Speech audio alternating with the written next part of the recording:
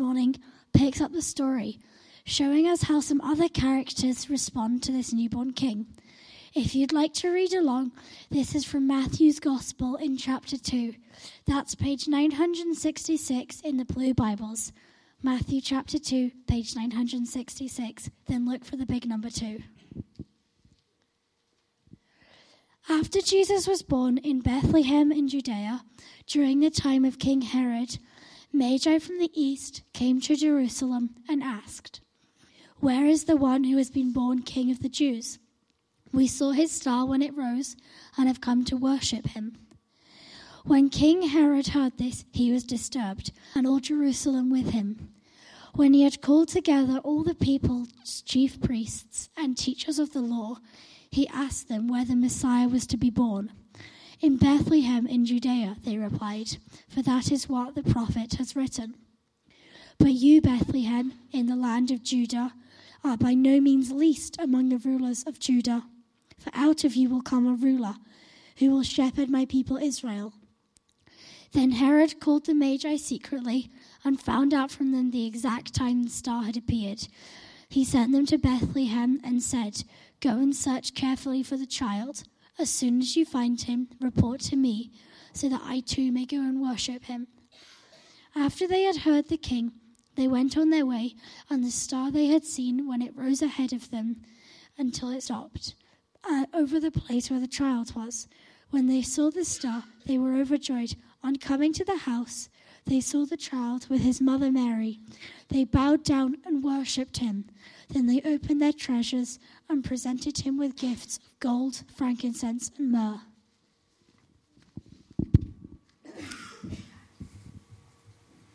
Thanks very much, Rachel. My name's Matt. I'm one of the leaders here. Thanks so much for being with us today. It's my privilege just to get to look with you at this passage from the Bible a little bit more. I guess some people had some measure of anticipation and hope going into this most recent election, though I know for many people it is pretty hard to hold on to much hope for politics. But either way, across our country, and I expect even among us here, there is a very different responses to our elections results, to our own new rulers as of Friday morning. Some perhaps are hopeful of progress, others perhaps fearful of where this realignment's going to take us. But I tell you what, I doubt there are very many who'd say, "At last, we have the perfect ruler. At last, it's finally come. One who is going to do everything right. One who will do anything for the good of his people." But what if? What if there was a perfect ruler? Well, surely, if a perfect ruler came, everyone would welcome and celebrate a king like that. One who is a true cause for hope. One who is going to make things better at last. One who is worthy of all the trust we might put in them. Well, if you remember our first reading, that ancient prophecy of a king who's going to reign wisely and bring deliverance, God's people spent hundreds and hundreds of years waiting for and looking for that king. Their forever king, the one they believe would be the best king ever. The same king's conception was announced to his mother Mary. That was our second reading there. He would be given the throne of his father David, she was told. That's how that one fits in. In our third reading, the angel sends terrified shepherds to look for the promised king, and he calls the promised king Messiah. That just means God's chosen one. And then finally, as we heard right there in that last reading, these wise foreigners arrive in Jerusalem. Drawn from the other ends of the earth, they're hoping to find a newborn king. So there is a lot of anticipation. There are many people hoping for and waiting for and searching for this coming king. The moment's finally come. This is the one. And yet, as we follow the story from the very first moments of his arrival, we see there are very different responses to him. Well, how come there are so different responses? Is there anything for us to learn here? Well, let's start with these magi. You know, the wee three kings of Orient are. It's a required part of any nativity, really, isn't it? Best costume by a country mile. That word magi That's someone who has special understanding based on the stars, someone with secular and religious knowledge. A professor plus a priest, you might say. And these were obviously pretty important people, because see how easily they get to have an audience with King Herod? They rock up, right, from a gazillion miles away. Nobody knows who they are from Adam. And there they are speaking to the king. You can bet he didn't just keep the doors open and welcome anyone who wanted to see him. So they're significant people, and yet they've put their whole lives on hold to go and search for what this star signifies. To go and hunt for this newborn king. They came from the east, it says. That's probably a month-long journey back in the day. There's no EasyJet route. There's no high-speed rail link. There's no good roads. Well, there probably aren't any roads at all, basically. Most likely, they came on a long, wobbly camel trek through the desert, riding on an animal that turns spitting into an art form. That's pretty hard going. And they come to see, they say, the one who has been born King of the Jews. Well, that's odd, because the Roman Empire at this time was vast, important, powerful. Perhaps it makes sense to come and see the newborn Roman king.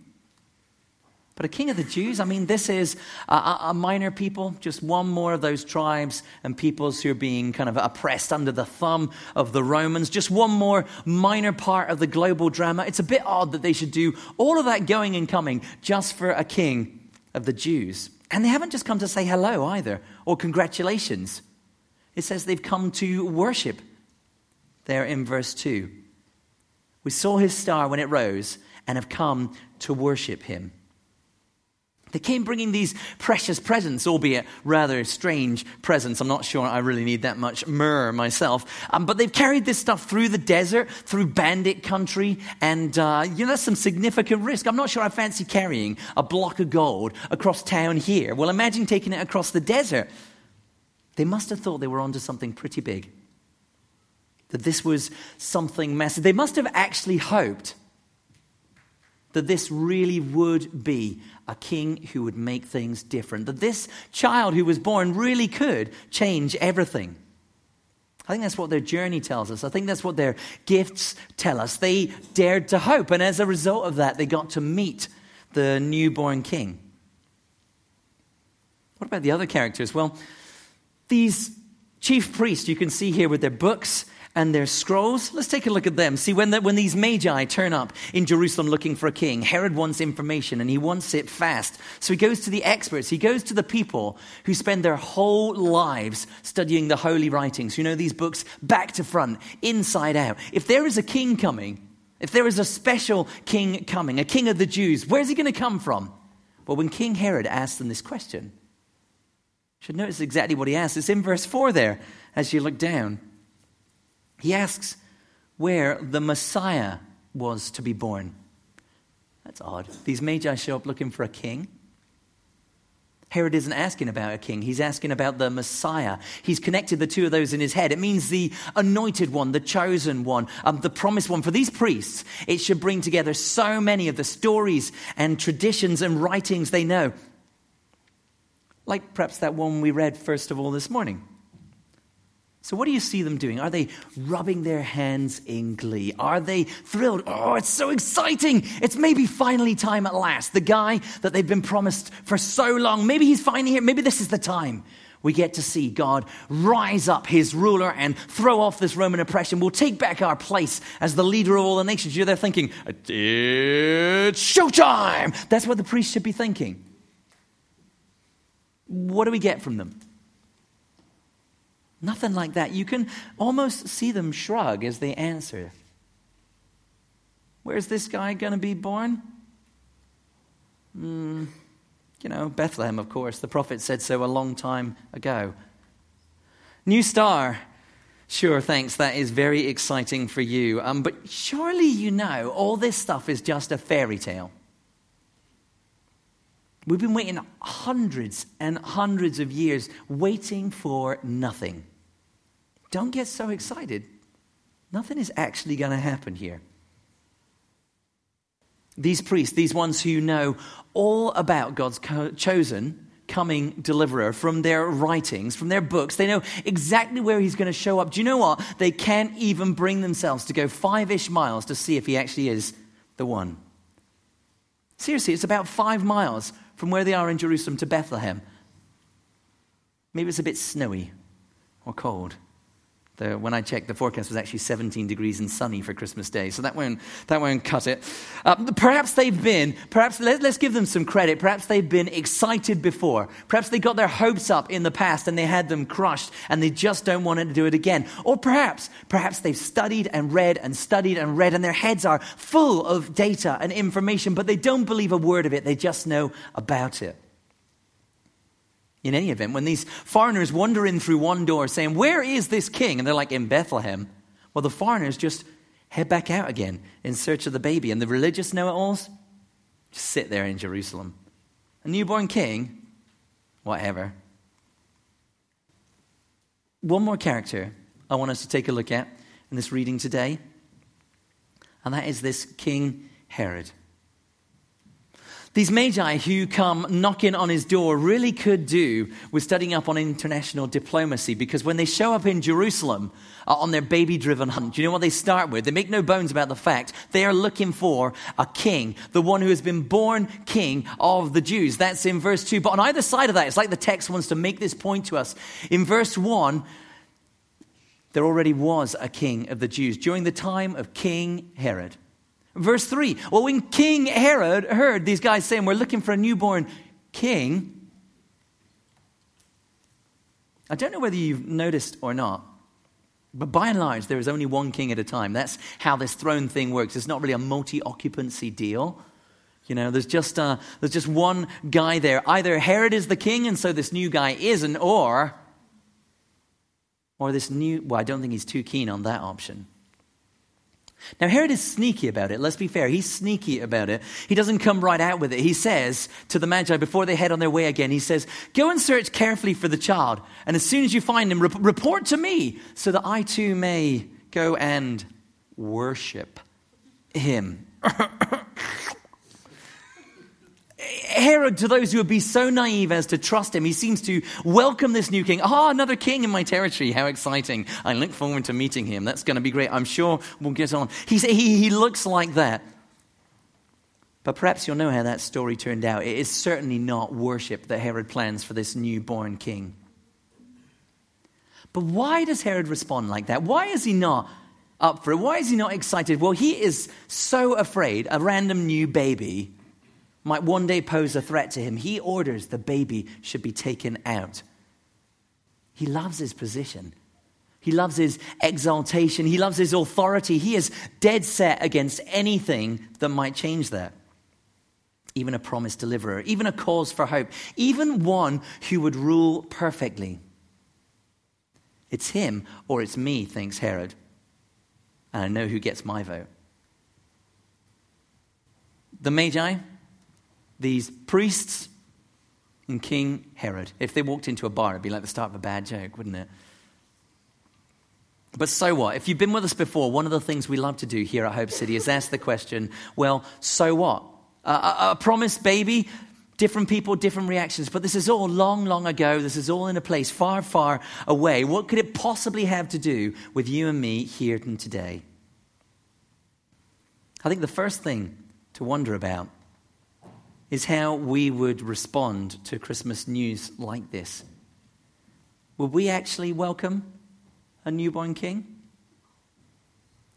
Many people today, I think, are pretty okay with a cute baby. That's not a hard thing to get by. Somebody you can fit cozily into your nativity scene. Give us a bit of a Christmas that's about, food and family and presents and traditions and goodwill. But what if the Christmas story is really about a coming king?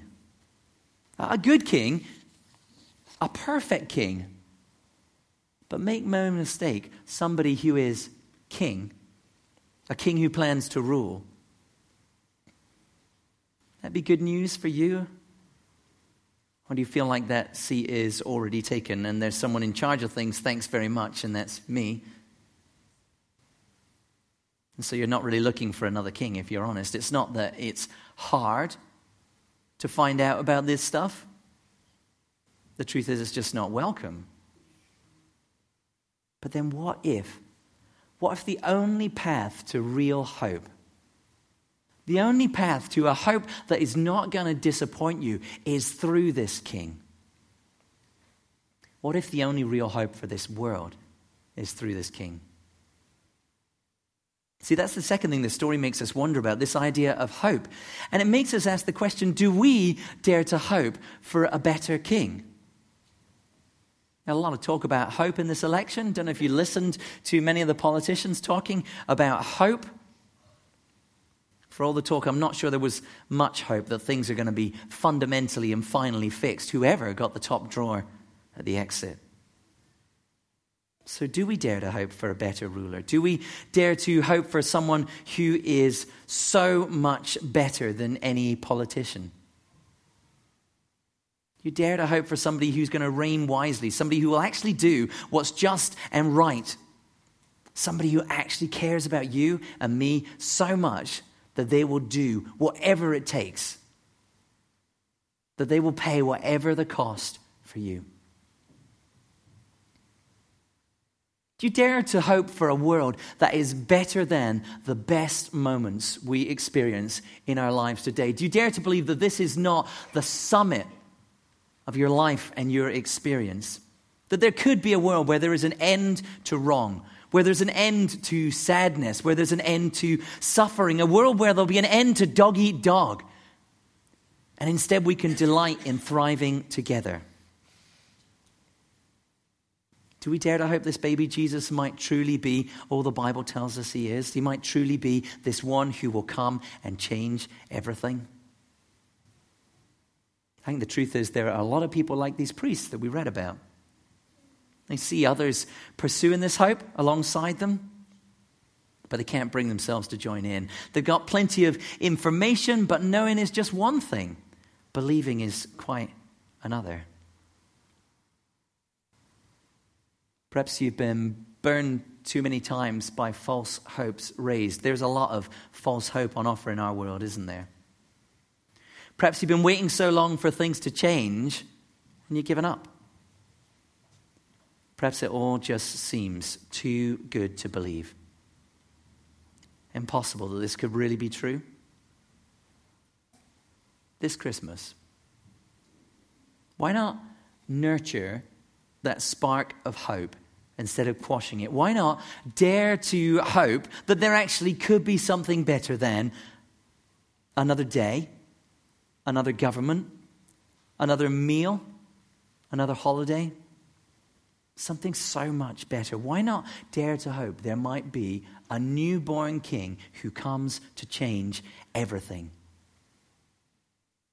There's not a lot of reason for hope in our world. Why not dare to hope for a better one? Like these magi, why not decide to pursue hope? How could you do that practically? Explore faith. Explore the story of this child Jesus. If you're shy, take a free book. We've got a big blank bookcase over here. Everything on there is free. Take it. Take these blue Bibles. Take one of them. Read Jesus' story. It's our gift to you. Talk to somebody around you. You could talk to me. Or why not just come along here for a few weeks to explore with us? Join us for another Sunday as we look at this hope together week after week. But this Christmas, I want to encourage you to let hope breathe again. This baby Jesus is the reason for hope. I'm going to give us just 30 seconds to think about hope and how you want to respond to that. Then I'm going to pray, and then we'll have a look at what questions have been raised. Just 30 seconds to think about hope.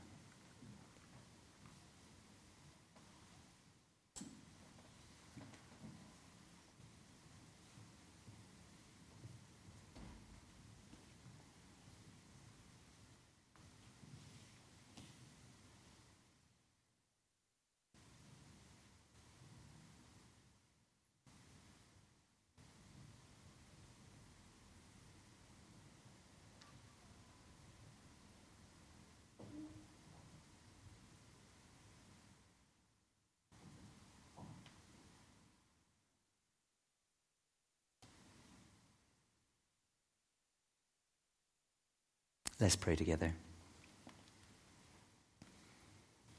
Lord God, you are the reason for hope in our often broken world. Thank you that you give us reason to hope by promising a deliverer, by sending that deliverer, by working through him to make the way for us to be right with you again at the cross. Oh Lord, I pray that you would help us to be a people who dare to hope. Who dare to hope even though not everything is the way it should be, not by a long shot. People who dare to hope that because of Jesus, one day it will. Might you help us to nourish and kindle that hope within us rather than squash it. Might you help us to pursue it and to explore it rather than to ignore it. Please might we know hope this Christmas. Amen.